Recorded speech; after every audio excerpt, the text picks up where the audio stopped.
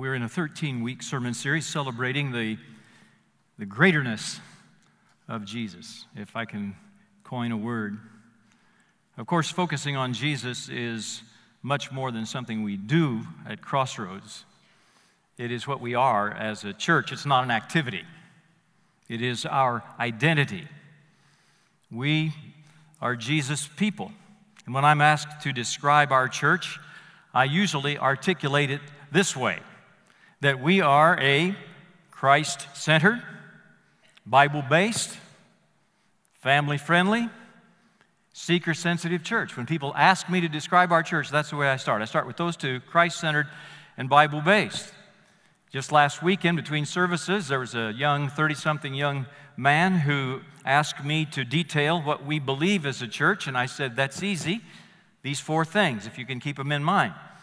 The lordship of Jesus, the authority of the Bible, the unity of believers, and the evangelization of the world.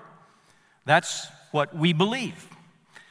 And you'll notice that both of those start with Christ and the Bible, our description of who we are and the description of what we believe. They start with Christ and the Bible, the living Word, the Lord Jesus, and the written Word, the Bible. These are the twin pillars on which our church and our lives are firmly established.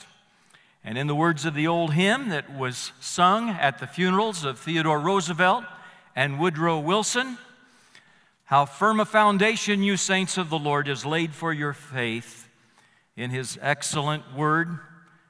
What more can He say than to you He has said, you who to Jesus for refuge have fled? And then the final stanza of that old hymn is as though God Himself were speaking to us. The soul that on Jesus has leaned for repose, I will not desert to its foes. That soul, though all hell should endeavor to shake, I'll never, no never forsake. Well, we've come this far in the first 3 weeks of 2016. In chapter 1, we learned that Jesus is greater than angels, and there's just a couple of verses that highlight that I would want to point out to you here from chapter 1, verses 4 and 5. This says that Jesus is superior to angels. So He became as much superior to the angels as the name He has inherited is superior to theirs. For to which of the angels did God ever say, "You are my Son"? Then last weekend, we learned that Jesus is greater than death, that Jesus shared in our humanity so that by His death, He might destroy him who holds the power of death, that is, the devil, and free those who all their lives were held in slavery by their fear of death. Well, tonight we come to chapter 3, and we learn that Jesus is greater than Moses. Now that is really saying something. Have you seen this man? Take a look. There he is. Now, of course, that's Charlton Heston. You know, secretly, I just hope I look that good when I'm 85, you know? Holding the Ten Commandments above his head, standing and over the Red Sea and by the power of God parting the waters. Awesome. First time I saw the dramatization of the Bible on a big screen, it was in the Rialto Theater in Champaign, Illinois, and it was Charlton Heston as Moses in Cecil B. DeMille's classic, The Ten Commandments. It was memorable. He was a prince of Egypt for 40 years. He was an obscure shepherd in Midian for 40 years. And he was the second greatest leader of all time for 40 years. Someone has said you could divide Moses' 120 years into 3 equal parts. He spent 40 years learning to be somebody in Egypt. He spent 40 years learning to be nobody in Midian. And he spent 40 years learning what God can do with a nobody, make him a somebody. Moses was responsible for facing down the most powerful ruler on earth and leading 3 million slaves out of bondage across the Red Sea, through the wilderness, to the brink of the Promised Land. And to this day, no one is more revered in Judaism than Moses. And his life was remarkable from beginning to end. The hand of God clearly preserved him as a baby and literally dug his grave at the end of his life. He had a supernatural revelation and calling from God in a bush that was burning without being consumed. And he was chosen to be the deliverer of God's people from Egyptian bondage, accomplished by unparalleled demonstrations of God's majestic power in the 10 plagues. He became a lawgiver, delivering the 10 Commandments. Listen, the 10 Commandments are the foundation of civil law in virtually every civilized country of the world. And he built the tabernacle with all of its worship and all of its symbolic significance. And Moses was Israel's great historian, writing the first 5 books of the Old Testament, the Pentateuch: Genesis, Exodus, Leviticus, Numbers, Deuteronomy. And in spite of all the great wonders, and in spite of all the great accomplishments, and in spite of all the great events in his life, he was more humble than anyone on earth. Now, the account of the Transfiguration in Matthew chapter 17 reveals that Jesus' face shone like the sun, and his clothes became as white as the light. And just then, Moses and Elijah appeared on either side of Jesus when a voice from a cloud said, "This is my Son whom I love. With him I am well pleased. Listen to him." Now, the Transfiguration was the visual reinforcement of what we're learning right now from Hebrews, that Jesus is greater than the law. He's greater than Moses. He's greater than the prophets, symbolized by Elijah. And there are 2 statements in Hebrews chapter 3 that just come right out and say it. They just say it, that Jesus is greater than Moses. And remember, these are Jewish ears that are hearing this. These are Jewish eyes that are reading this. Jesus has been found worthy of greater honor than Moses, just as the builder of a house has greater honor than the house itself. And then in chapter 3, verses 5 and 6, we read that Moses was faithful as a servant in all God's house, but Christ is faithful as a son. Moses was a servant, Jesus a son over God's house. Now, in the process of asserting that Jesus is greater than Moses, the Hebrew writer includes in this chapter a series of 4 what I would call exhortations. Now, I don't know about you, I need exhortations. I need to be pushed. I need to be charged. I need to be pressed. I need to be urged from time to time. And these 4 imperative statements in Hebrews chapter 3, we're going to lift them out tonight. These 4 imperative statements are our practical takeaways from worship this weekend. And the first one is found right there in verse 1. Fix your thoughts on Jesus. Hebrews 3:1. Therefore, holy brothers who share in the heavenly calling, fix your thoughts on Jesus, the apostle and high priest whom we confess. Now, he addresses these Jewish Christians as holy brothers. And you know, don't you, that holiness is not simply about the outward signs of being religious. It's not how you dress. It's not how you behave in worship. It doesn't come from what we do or don't do. Holiness does not come from what we do or we don't do. The word holy means set apart.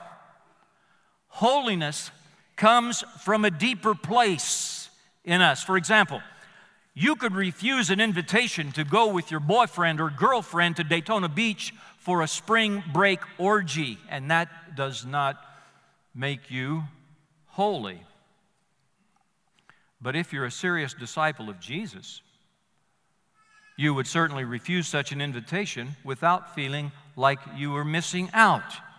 You see, saying no does not make you holy, but being holy would make you want to say no.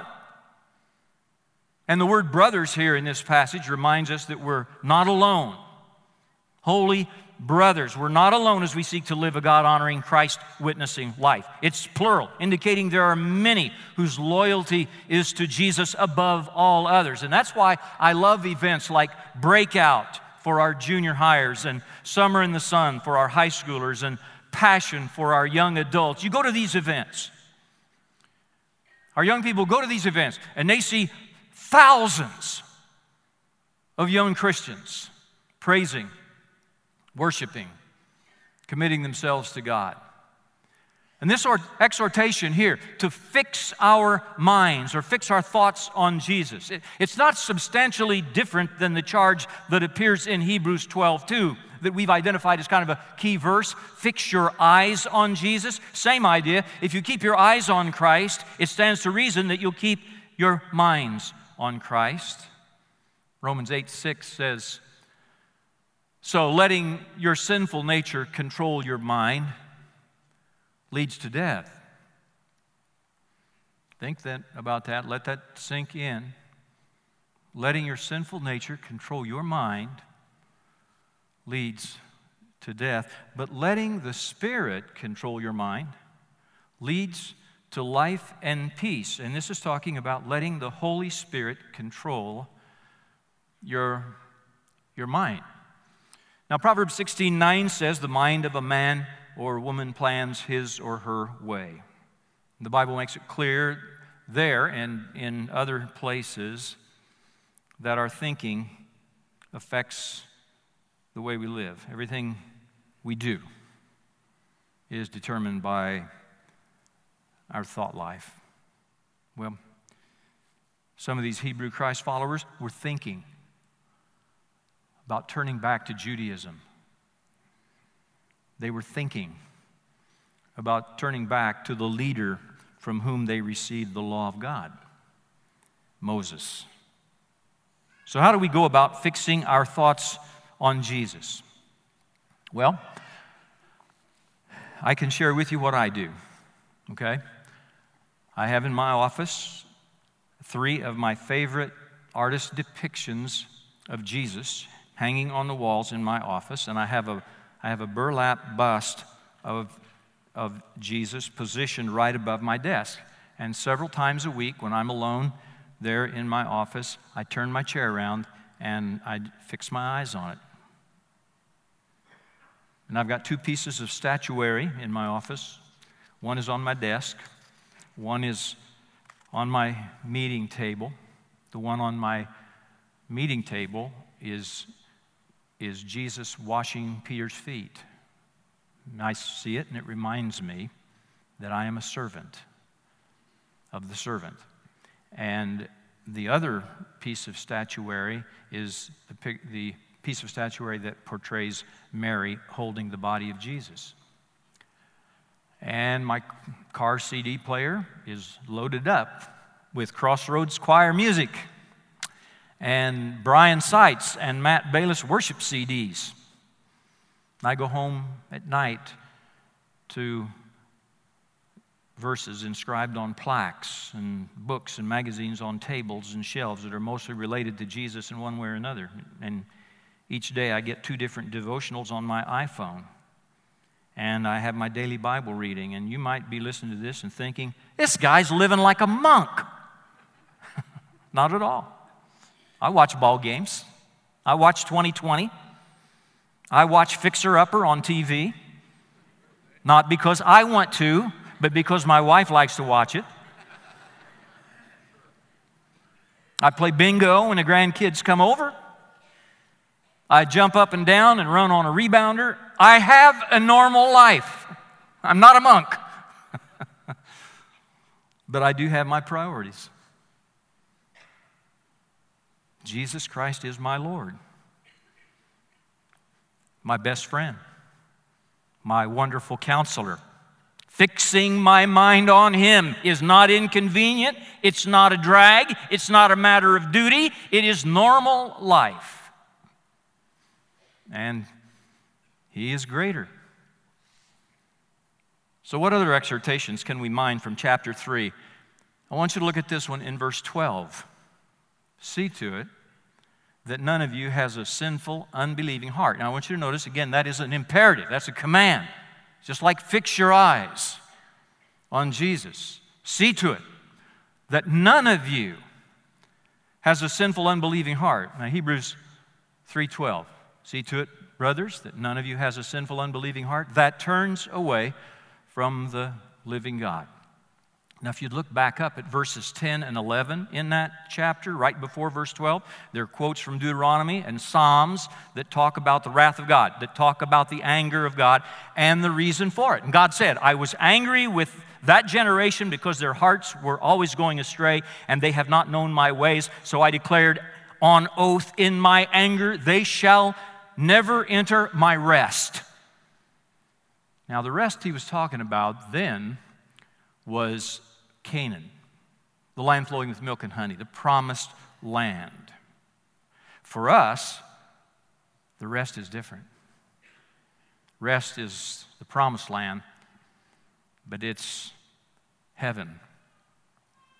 And this command in verse 12, see to it that none of you, like them, has a sinful, unbelieving heart. There's an unmistakable warning there. There's a serious warning there. The writer of Hebrews viewed any return to Judaism as an act of unfaithfulness toward Jesus and unbelief toward God.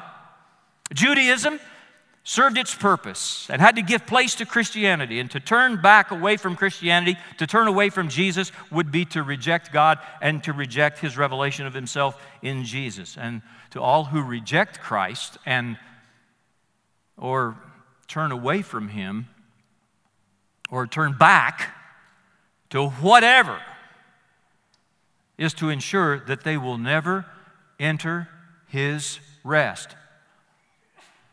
Right out of the passage. Now listen, I don't want to make anyone insecure about their salvation, but I've got to point out to you that the Hebrew writer is addressing Christians here. In chapter 3, verse 1, he addresses them as holy brothers. We just read it. In chapter 3, verse 12, he addresses them as brothers.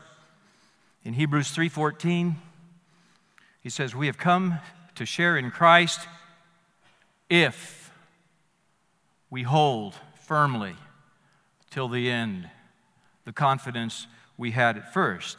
Now, there is a difference, stay with me. There is a difference between losing something and throwing something away, isn't there? Can you lose your salvation? No. Can you forfeit your salvation? Yes. Can your salvation slip through your fingers? No. Can you turn your back on it and walk away from it? Yes. But there's something else here I want you to see. As Christ followers, we don't just look out for ourselves. There's a community application here. It says, see to it, brothers, that none of you turns away from the living God. Do you see that? We have a responsibility for one another. Now, this is an assignment that nobody wants. I understand that. But in this passage, we are commissioned to confront one another in love. See to it that none of you, that's a phrase that obligates me to watch over and watch out for my brothers and my sisters. Several years back now, on an extremely cold winter night, Pastor David Reinhardt and I went out to a home in the area where a Crossroads young adult man was shacked up with his girlfriend who was carrying his child while his wife, also carrying his child, was at home alone. We went out there to plead for him to repent. He answered the door. He stepped out on the porch and closed the door behind him, and his first words were, "Guys, I don't want to do this." And I said, "Well, listen, brother, we don't want to do this either. But 10 years from now, when you reflect on your past with regret, you're not going to be able to say that no one cared enough to speak to you. No one tried to reach out to you. When a couple of our young adult men drank to excess and then posted a video of themselves online, I spoke to them privately. I spoke to them individually about my disappointment in them and their public witness for Jesus. Now, why would I do that? Am I the moral police? No. Do I think I'm better than they are? No. I'm just a big brother in the Lord watching out for my little brothers. And I should warn you, when you try to see to it that no one turns away from the living God, you are going to offend some people. You're going to make some people mad. But we do it. Being careful to take time to remove the fence post from our own eye before we help remove the sawdust from our brother's eye. Here's the third exhortation from the text. He says, encourage one another daily. Hebrews 3:13. But encourage one another daily as long as it is called today, so that none of you may be hardened by sin's deceitfulness. So what happens to a Christian who doesn't have others to encourage him on a regular basis? He can become discouraged. He can become susceptible to temptation. And according to this text, ultimately he can become hardened by sin's deceitfulness. Now, if you've ever handled petrified wood, you know that petrified wood is incredibly dense. It's very hard. But it didn't become that way all at once by a single act of nature. No, grain by grain, minerals leached from the surrounding soil, replacing the rotting fibers of once living wood. The process was gradual and silent, yet it was persistent, and it became rock hard. Now that's exactly how a hard heart develops. Mark and Allison were an attractive couple in their mid-20s. Both grew up in families that were active in church. Mark once sang in a church music group. They wanted to get married. They went to their pastor to ask him to marry them, and in the process of the interview, it came out that they had been living together for several months. So the pastor gently led them through the interview, hoping they would recognize the contradiction between their profession of faith and their lifestyle. And he showed them Scripture, and he explained the risk to their future relationship, and that it would ensure God's favor on their marriage for them to separate and remain celibate before their wedding. But all through the counseling session, he sensed he was being stonewalled. And as they were closing, Allison spoke up with impertinence. Well, Pastor, we appreciate your honesty in sharing your opinion with us, but we see things differently. We'll find another church. Well, did this young couple become hardened to the plain teaching of the Bible about sexual purity in some kind of single rebellious act? No, probably not.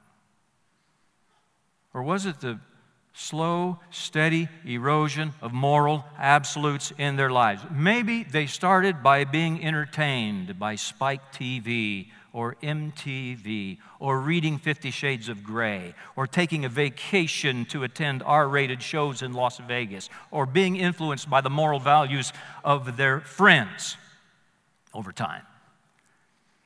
That's how hard heart happens. Well, regardless, we'll encourage our Christian family of faith, our brothers and sisters. I hope you all feel deputized tonight to encourage your brothers and sisters in Jesus, because you love them. We love them. And we're going to speak to them in love. Even if we're misunderstood, even if we're misrepresented, even if we are maligned. Why are we going to do that? Because love is patient. Love is kind.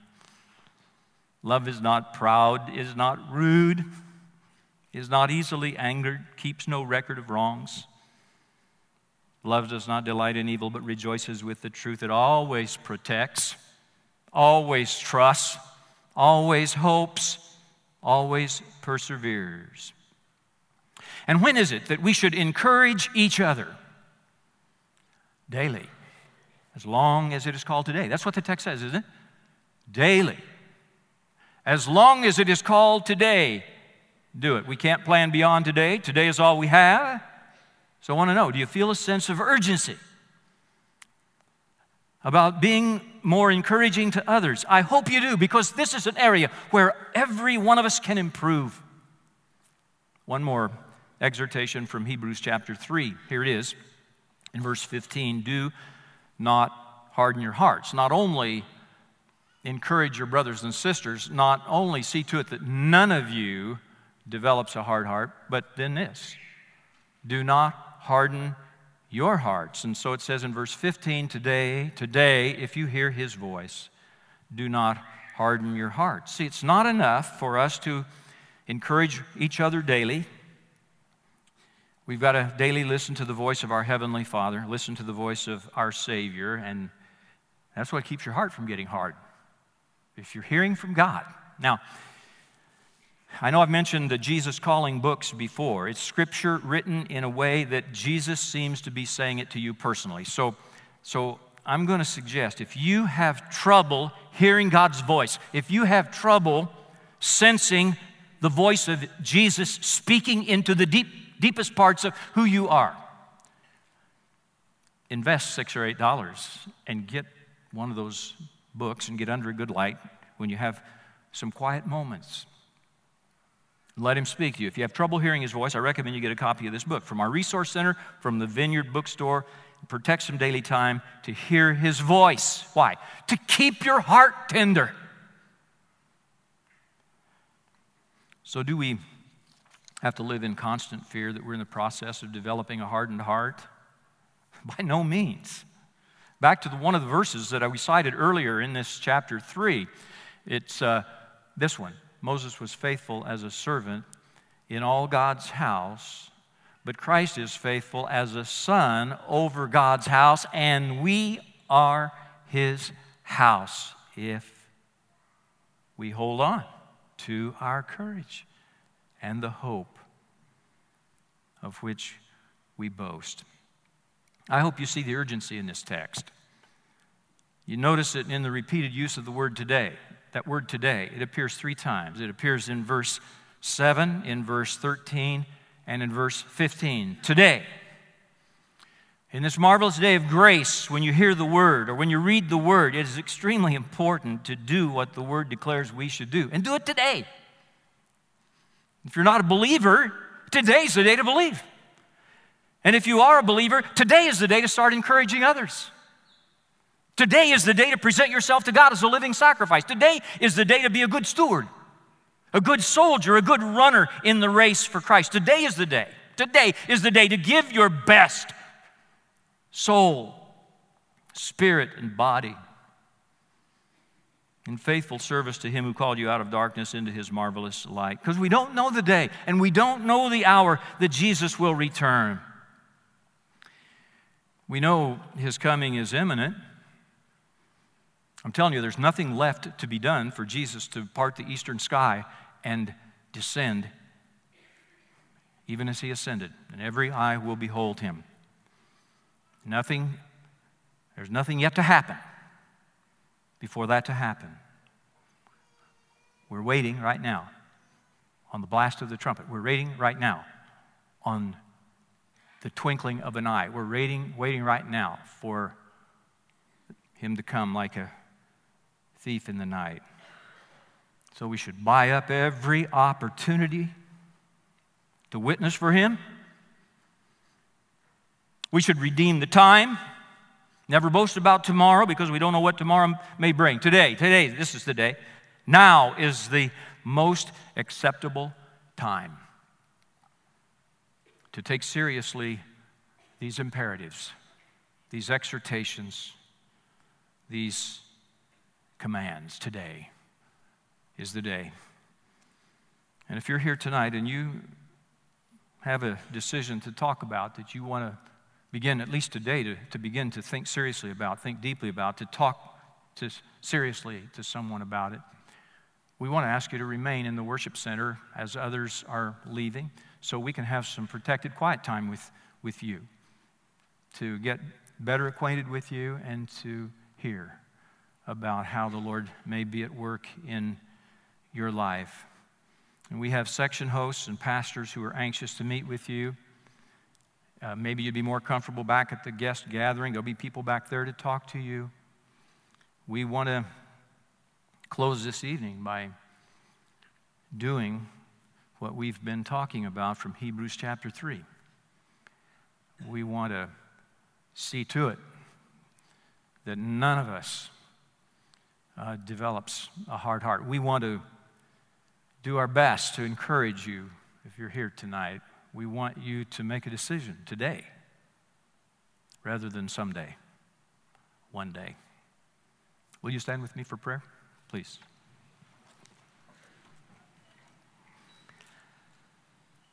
Father God, we just marvel at your plan through the ages. The whole reason for giving the law through Moses is to demonstrate to us that we're incapable of perfection. We're incapable of righteousness that compares to your holiness. Thank you for demonstrating that to us, taking the years, the generations to do that so we get that. And we're convinced, Lord, that we need the righteousness, we need to be clothed in the righteousness of Christ. We need the cleansing that the blood of Jesus on the cross of Calvary, only that can provide. And we thank you so much for this season in the life of our church to celebrate the greatness, the greaterness of Jesus. May we lift him high in our hearts, our minds, our schedules, our conversations. We pray in Jesus' name. Amen.